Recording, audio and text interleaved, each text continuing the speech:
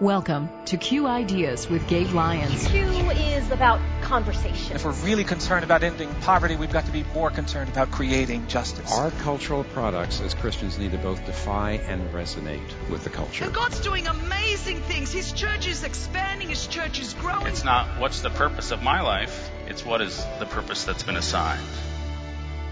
Stay curious. Think well. Advance good. This is Q.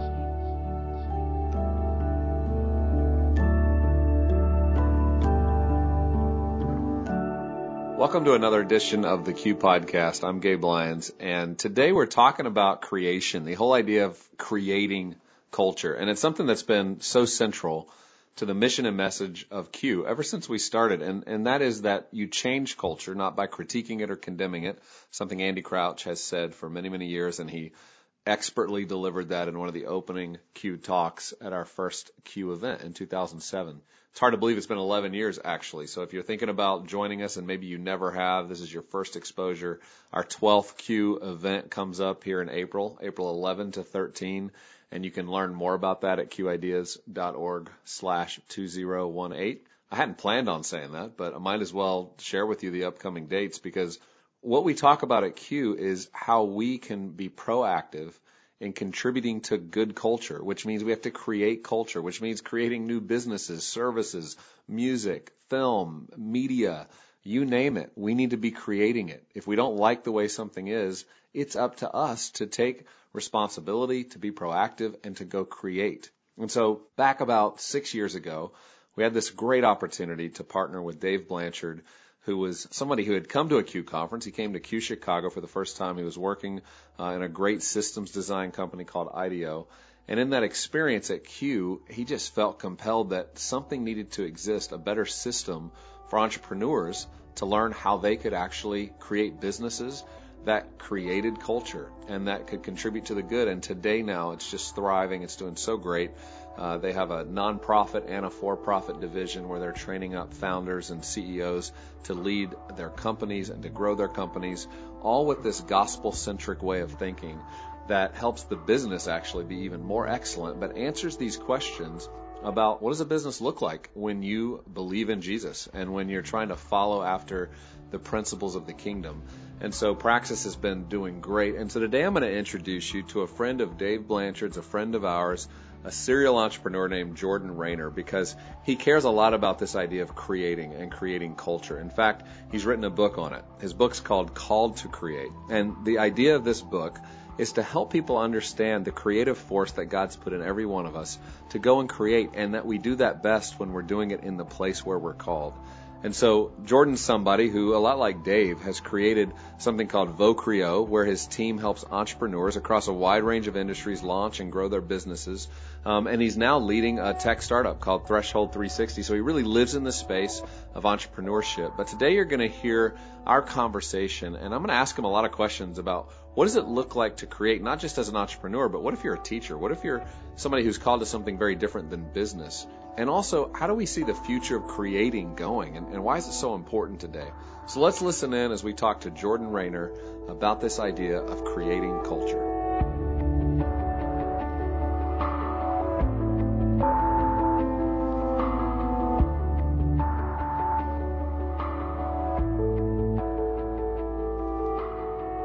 Jordan, it is great to have you on the Q Podcast. Thanks for being with us today. And I'm excited for our listeners to just get to hear from you, somebody who is an entrepreneur, who loves starting new things, who's had great experience in that. But you've also applied that to kingdom thinking. And so I'm so excited that they're going to get to hear that from you, because so many of them are entrepreneurs. So many of them are creating new things and thinking about solving problems. And the way you're addressing it is so relevant to where they're at. But would you just start off, Jordan, by giving us a little bit of a snapshot of just the journey you've been on to get to this place, to where you're now writing about entrepreneurship and you're thinking about it in this way? I've spent my entire career, for the most part, starting and selling a variety of businesses. I actually started my career on a political track. I thought my first love was politics. It took me a while to realize that it wasn't public policy or political campaigns in particular that I was interested in. I was interested in starting something out of relatively nothing and winning, and that win having an impact culture, on creating and shaping culture. And so early on in my career, I started my first few businesses mostly in the political and government markets. And I was exiting one of those businesses in, I believe it was 2013, a company called Citizen Investor, which is basically Kickstarter for local government projects. We did fairly well selling like white labeled crowdfunding software to municipalities. I was trying to figure out what I was going to do next, and I was pretty confident I was going to start a consultancy for early stage businesses, right? Some sort of hybrid, retainer / equity like model. And around that time, I went to my church, and North American Mission Board was there doing a conference during our missions week and calling for basically entrepreneurial-minded people to go plant churches across the country. It was around that time that my wife and I started to think maybe this is where God's calling us. The Lord has clearly revealed to me that I'm gifted as an entrepreneur. I have a passion for starting new things and creating sustainable organizations. Maybe I should apply that to church planting. And it was around that time that, some godly men in my life pulled me aside and they were like, hey, you clearly have a passion for entrepreneurship. You're clearly gifted at this thing. I think that means that you got to go take those skills and those passions and apply them to something that's pretty significantly different. It says creating jobs and creating disciples through your businesses. And I was like, I never really thought about Tim Keller's Every Good Endeavor for the first time, and that book changed my life. And ever since then, I've been asking a lot of questions about, what does it look like for me as an entrepreneur, right? Every good endeavor, a lot of other resources have done a good job of giving us, a good solid foundation, doctrine of vocation, right? But what does it look like specifically for me as an entrepreneur? What does it look like for me to reimagine my work, not as a means of glorifying myself, but as a means of revealing the character of Jesus Christ, as a means of loving and serving others really well, and as a means of making disciples. I That's awesome. And I know you're familiar with Dave Blanchard and Praxis, but that was something that many years ago birthed out of Q and out of us partnering together to say, hey, entrepreneurship matters. The idea of creating matters. Andy Crouch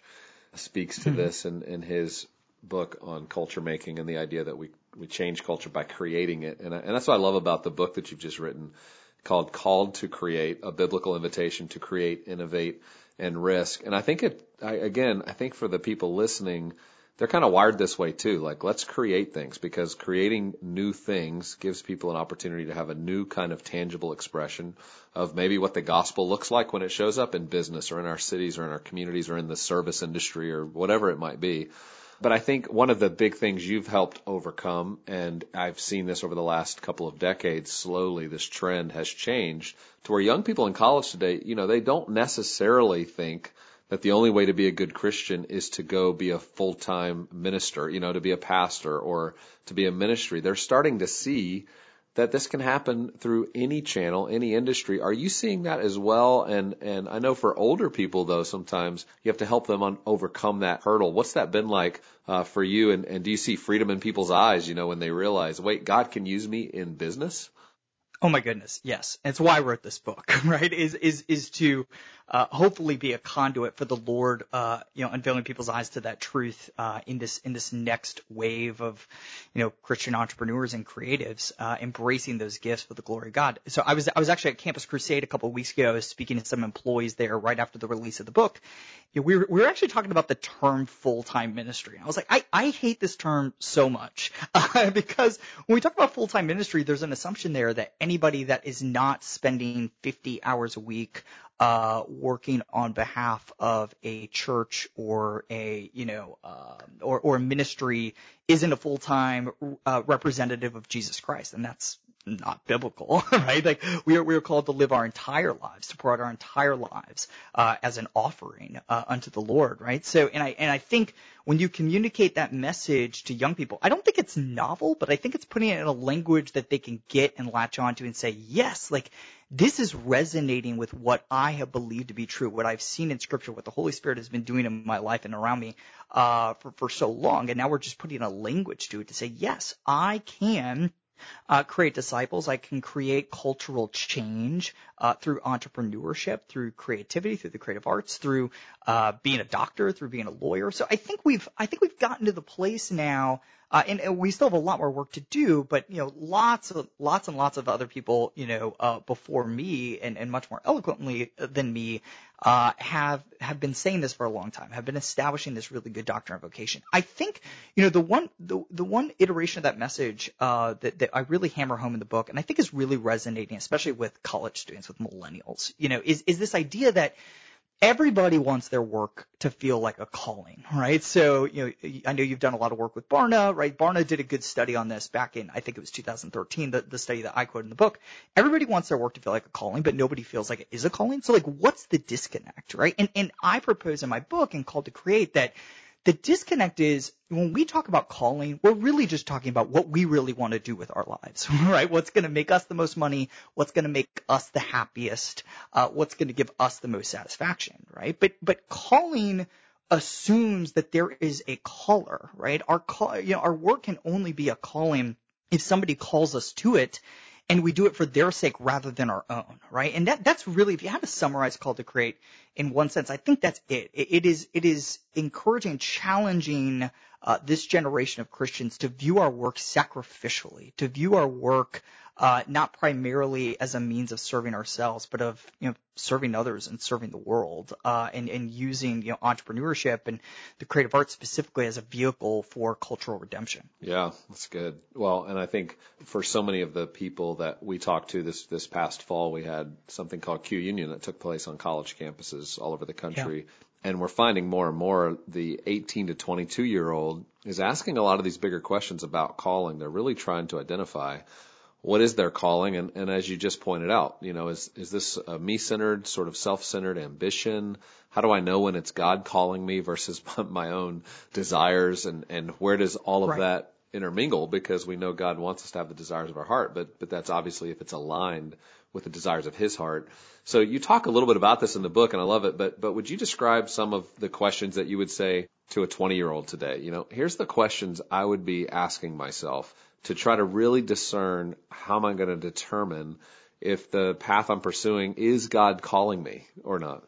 Yeah, happy to. So, let me start by saying that there is no career path more glamorous than that of the entrepreneur today, right? Right. It has never been cooler to be an entrepreneur with the rise of Shark Tank. And, there's a reason why The Social Network, the movie about Facebook, was heralded as, the film that defined this millennial generation. It's never been cooler to be an entrepreneur, but as I propose in the book, cool doesn't equal calling, right? And so, and really the questions that I propose in the book for discerning God's call on our life really aren't my questions. They really came out of me interviewing about 40 plus Christian entrepreneurs and creatives whose stories I share in the book, and really trying to understand how they thought about calling and what they saw in Scripture, and digging into how theologians have thought about this over time. And the three questions. The first question is a question we're really good at asking, and we think a lot about, right? Which is, what am I passionate about? What do I love? Because, like you said, Gabe, the Lord does want to give us the desires of our hearts, along with that's aligned with His missions. And I do think passion is a really critical component to this, right? I don't think we're made to do work that we hate, right? And I think people understand that intuitively. So the first question is, what am I passionate about? But I think the second question, and the one we've really got to get good at asking ourselves on an individual basis, is, what am I gifted at, right? So, Keller in Every Good Endeavor talks about the ministry of competence, right? I've been thinking a lot about this term, the ministry of excellence, right? If we are to be heard by a lost world, we need to earn the right to be heard, and we need to do that by creating things with excellence, by doing our work with excellence, so that we can be heard by those around us. And because if work is a way that we love our neighbor, we should do it with excellence, because if we do it with excellence, we're loving our neighbors really well. So I think we've really got to look at, what am I actually gifted at, and be in a continual process of discerning where the Lord has gifted us in areas far disproportionately greater than other areas. So Andy Crouch in Culture Making talks a lot about this. He says, vocation is essentially looking around the areas of your life and figuring out where our efforts are being multiplied exponentially greater than what can be expected from our own feeble inputs, like that's where God is calling us, right? So it's those areas of our lives that are reaping the most fruit, combined with what we're passionate about. And thankfully for us, those two things usually go in tandem. And then I think the third question to ask is, where is the Lord moving around me? What is the Lord doing in my life? What is the Lord doing in, my immediate and my global cultural context?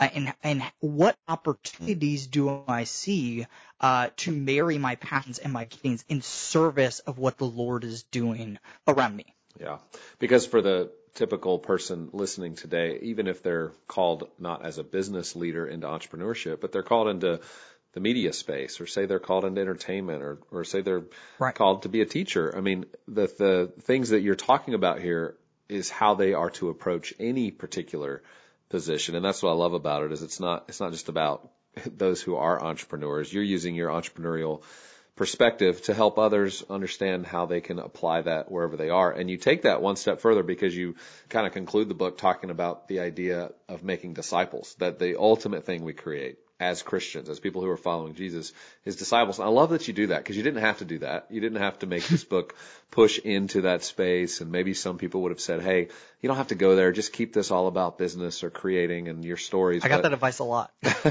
But you saw it as important in this conversation. I love that you did. Will you just describe why you felt that was important for your readers to understand? Yeah, I think I thought it was important to put in the book because it's important to me personally, and it's a big part of the reason why I create and why I lead businesses. So in addition to leading this called to Create ministry that we built under this book and this brand, I also run a very well-funded tech startup called Threshold 360. We're essentially trying to do what Google Street View has done for the outside of the world for the inside of every public location on Earth. We've done it for about 100,000 locations, and it's incredibly challenging, but I've got a pretty significant team underneath me, right? And I have seen the Lord use this venture and use previous ventures to make disciples. There are currently, obviously I won't get into specifics, but there are currently a few members on my team right now that I'm actively discipling. Now, they are not believers in Jesus Christ, but I believe if you look at the model of Jesus, I think discipleship, in the church, typically we think of discipleship as,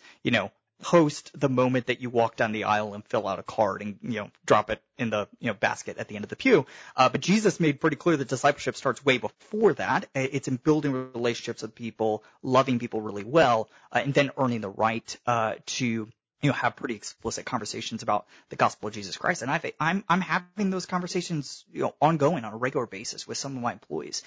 We spend so much time at work, and entrepreneurs have the great privilege and great responsibility of creating a lot of the jobs and a lot of the, physical and temporal space in which we do our work. That gives us a tremendous amount of influence over people's lives to create cultures that reflect the values outlined by Jesus in Scripture, and to have really explicit conversation with employees. So I put in the book because it's really important to me, right? I've seen firsthand how business can be used to create disciples of Jesus Christ. And if we as business leaders, as entrepreneurs, as really anybody who works, doesn't view our work as a means of discipleship, I think we're missing an enormous opportunity to be, creating disciples and building for the kingdom. Yeah. And finally, as you look at this whole field that you've really in your career pursued in the entrepreneurship space, and some in technology and all these kind of innovation moments, are you seeing some positivity as you look to the future of business, as you look to a new generation that's starting to create maybe more than ever and build and try to create innovative solutions to solve problems that aren't only in the business sense, good business, but are also solving social concerns and problems? Are you hopeful about what you're seeing there, specifically for those listening who are in that business channel and this is their space?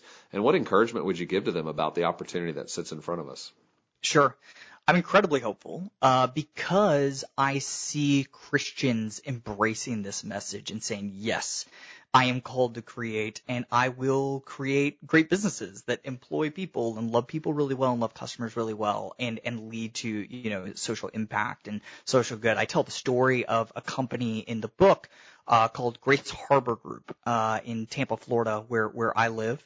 It's an amazing story. It's a former Goldman Sachs banker who's phenomenally successful, was making an unbelievable amount of money at Goldman, and basically got sick and tired of the life he was living there, left. He was managing Goldman's assets in London, moved back to Tampa, Florida, where he was from, and started buying up businesses that traditionally exploit the poor. And it was looking for my first businesses to buy, and I decided on a chain of laundromats. And I was like, what in the world are you talking about? And ignorant me, it wasn't immediately clear to me how laundromats exploit the poor. But as I dug into the conversation, I was like, oh my goodness, this is a perfect example, right? So laundromats are typically in very poor areas of town where there's not a lot of choice for customers, right? Customers are pretty landlocked within those neighborhoods, don't have access to great transportation to go outside of town. And because of that, laundromat owners, traditionally don't invest much in those spaces. They're dirty. They're not well lit. A lot of them are pretty dangerous. And so, this guy by the name of Bob Collins said, I'm just going to buy these laundromats and make them exceptionally great. Really clean, great lighting, great customer service.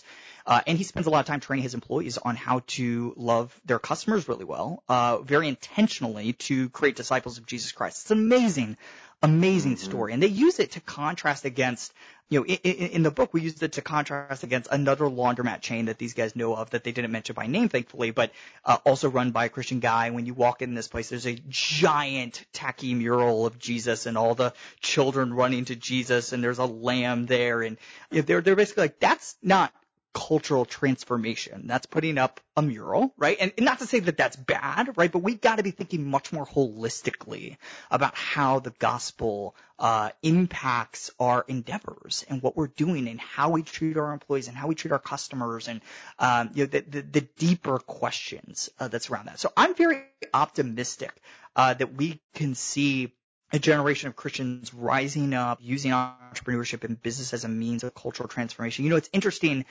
We're starting to see more, the CEOs of these big technology companies and these big tech startups be interviewed on all sorts of cultural issues, right? I mean, Mark Zuckerberg is being, interviewed constantly on immigration and, talking about political issues. What an incredible platform for us as Christians to enter in, to work with excellence, to build great companies, to build these amazing enterprises, to give us influence in the world and to talk about the issues that are, that we can see are most on God's heart and what God's doing in the world around us. So I am excited that this new generation of Christians is rising up to embrace these entrepreneurial gifts and to embrace the call to create.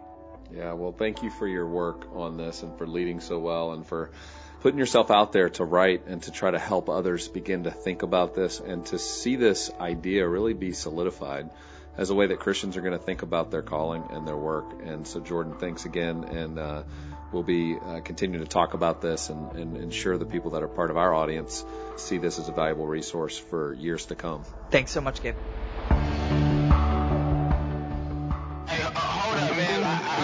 Every year, a group of Christians gather to engage in the most difficult conversations in our culture.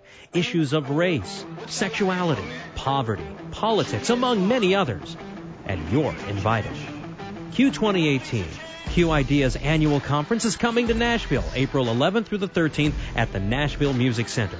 Our nation, our communities are looking for leadership, searching for answers, and a hopeful way forward. The question is, how will people of faith respond?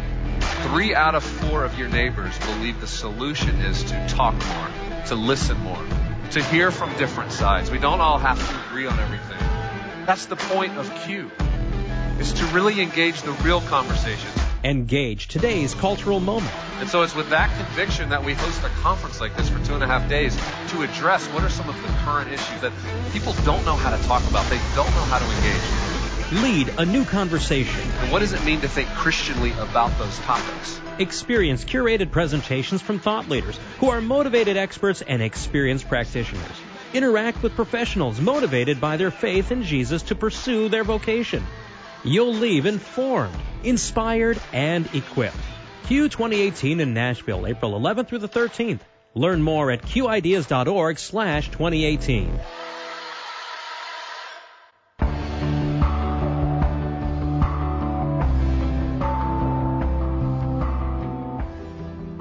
love talking about this idea of creating, and I hope you could hear it in the enthusiasm from Jordan as he thinks through how creating culture actually can make a difference, all the way to the college students. If you're listening and you're in college, the kinds of questions you should be asking about your calling. How do you know if it's your own selfish desires, or is this God calling you?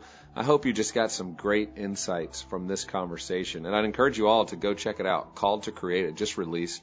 And enjoy that. And if you're somebody who's interested as an entrepreneur and you're saying, man, I was kind of interested in what you talked about at the beginning of this podcast, this idea of praxis, go to praxislabs.org.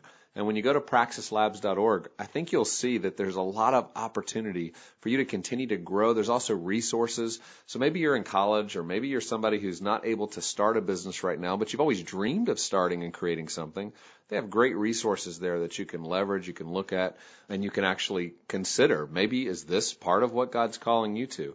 You can also go into their website and you can apply to be part of their programs. And so they have all kinds of different events happening, but that's for the entrepreneurial type. For those of you who are interested in this idea of creating and what does it look like for the Christian to lead in this, just continue to check out talks at qideas.org. We have so many, and so many of the stories there are of people who have created. They've risked. They've gone out. They had a vision and an imagination to create something that did not exist in the world. And isn't this what we're supposed to do as Christians? We're supposed to see things the way they ought to be, not as they are. And when we see them as they ought to be, we should go partner with God to help bring that into reality. And I think when we do that, people start to bump into the gospel. They start to experience the kingdom of God, even when they weren't looking for it, even when they didn't realize that's what they were sensing and feeling and experiencing when they started to interact with that thing that was created. And so I hope this inspires you today to continue on in God's great vision for your life, and pray over this season, even as we go into a new year, that God would give you clarity on how He's calling you to create in the year ahead. Well, until next time, I hope you have a wonderful week, and we'll look forward to talking again on our next Q podcast.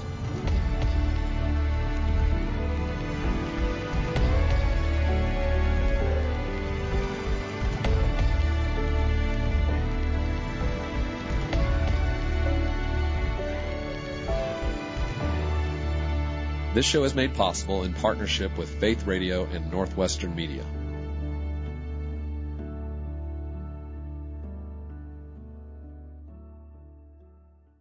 Thank you for listening to the Q Ideas with Gabe Lyons podcast. These conversations are available because of listener support. You can make your gift now at myfaithradio.com. To avoid missing future editions of Q Ideas with Gabe Lyons, subscribe to the podcast today at iTunes or on your podcast player. And thank you for sharing this audio link with a friend and growing the impact of Q Ideas with Gabe Lyons.